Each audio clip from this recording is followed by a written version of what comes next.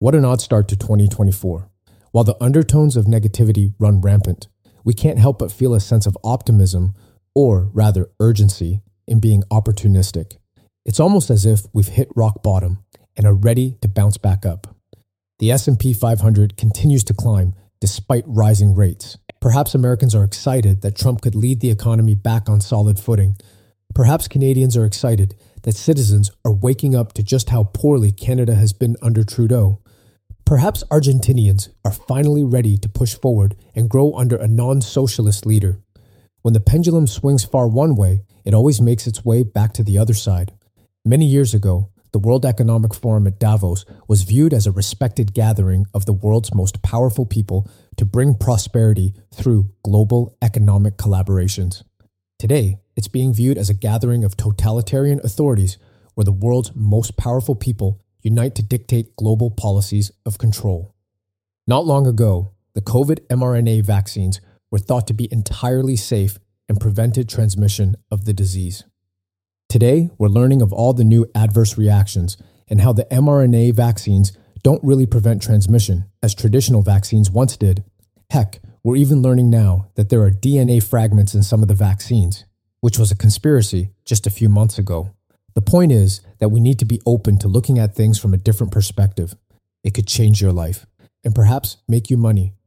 This is how a different perspective led to billions. Every year during the holidays, we like to republish a story that our longtime Equidia letter subscribers have heard before.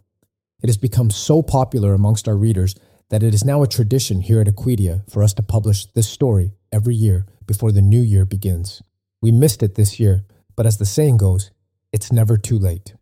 So today, given how we are encouraging you to view things from a different perspective, it's only fitting we revisit this incredible story.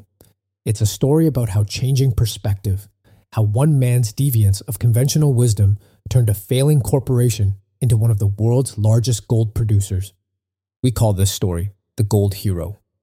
Rob McEwen wasn't a miner. He was a young man following his father's footsteps into the business world. Like his dad, he had a fascination for gold. After years of growing up hearing stories around the dinner table of miners and prospectors, he finally got his shot. One day, he stepped into a takeover battle as a white knight and emerged triumphantly as majority owner of a mine in Red Lake, Ontario. Here, he stood at the head of the boardroom table filled with a room full of experienced senior geologists, all of whom doubted his ability to lead this company. Who could blame them? He was a mutual fund manager turned CEO of a gold corporation overnight. But it was hardly a dream come true. The company he had taken over was plagued with negative news and on the brink of failure. The miners were on strike and they were overwhelmed by lingering debts. The gold market was contracting and the mine's operating costs were exceedingly high, forcing them to cease mining operations. Unless they found evidence of new gold deposits, the 50-year-old mine was about to be shut down along with the company. McEwen knew that the mine had potential. The Red Lake Gold District had 2 operating gold mines and 13 former mines that had produced more than 18 million ounces combined, he says. The mine next door had produced about 10 million ounces. Ours had produced only 3 million. So he sent his geologists packing with $10 million and a plan to drill in the most remote and deepest parts of the mine. A few weeks later, the geologists returned. With smiles on their faces, they broke the news to McEwen that would save the failing company, at least for another few years. They had found results, signaling new deposits of gold as much as 30 times the amount they had been mining at the company. But that wasn't enough. The senior staff continued years of further exploration in attempts to find a more accurate depiction of the gold's value and location. Despite the expertise and experience among the staff of senior geologists, their efforts proved stagnant. It had become obvious that something critical needed to change if they were to secure a future for their company. They needed to act faster. Exhausted and uncertain about his company's future, McEwen decided to take a break for some personal development. He attended an MIT conference in 1999 where corporate presidents from around the world had come to learn about advances in information technology. Perched up in his chair, he listened as the lecturer talked about how Linus Torvalds built a masterpiece computer operating system by revealing his code to anonymous programmers all around the world on the internet. Without the help of thousands of anonymous participants, the Linux system would have cost millions of dollars to produce and would have taken years, but it didn't. Then it hit him. If his senior geologists couldn't find the gold in Red Lake, maybe someone else could. McEwen wasn't a miner. He didn't think like one either. But that was his strength. So he rushed back to his corporate head office in Toronto to share his idea of open-sourced mining. McEwen wanted to take all of the data the company has spent creating in the last 50 years, and he wanted to share it openly with the world by posting it on the internet. Then we'll ask the world to tell us where we're going to find the next 6 million ounces of gold.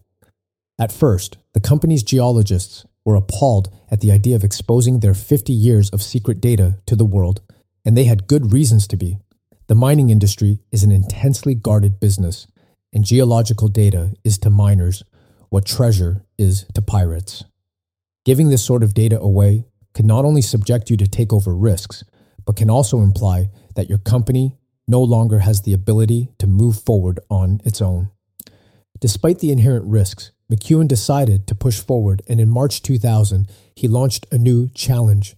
They posted every bit of information they could on their 55,000-acre property through their website and set up a contest offering $575,000 worth of prize money to the participants that could show his company the best methods and estimates on their property. McEwen knew this strategy entailed big risks, but the risks of continuing to do things the old way were even greater. Mining is one of humanity's oldest industrial pursuits, McEwen says. This is old economy. But a mineral discovery is like a technological discovery. There's the same rapid creation of wealth as rising expectations improve profitability. If we could find gold faster, we could really improve the value of the company. And improve the value they did. Within weeks, submissions from over 1,000 virtual prospectors in over 50 countries crunched the data. But geologists weren't the only participants. Mathematicians, graduate students, consultants, and military officers all submitted entries. They had applied math, advanced physics, intelligent systems, computer graphics, and organic solutions to inorganic problems. Not only had the contestants identified new targets on the Red Lake property, they introduced the company to state-of-the-art technologies and exploration methodologies, including new drilling techniques and data collection procedures, and more advanced approaches to geological modeling. McEwen had harnessed a technological trend that most in the industry would have shunned. As a result, he turned his destined-for-failure $100 million company into Goldcorp, one of the world's largest gold producers and a company today worth close to $34 billion. McEwen's courage to challenge the mining industry's safekeeping of geological data reveals to us that change can lead to astonishing results. Junior stocks, in particular junior mining stocks, give us ample opportunity to beat the markets, but they can oftentimes be extremely rewarding. So, while they have mostly been quiet, especially in Canada, things could change very rapidly. Despite the poor performance, commodities and precious metals prices remain high. Eventually, fundamentals will overcome fear. It may take a few months or even a few years, but these low valuations will eventually be reversed. We are looking forward to 2024 as a year for great opportunity, despite what we believe could be extreme volatility. Could the powerful elite prop the stock market up to help Biden win another term? Could they be waiting for Trump to come in power only to topple the markets and blame it on him?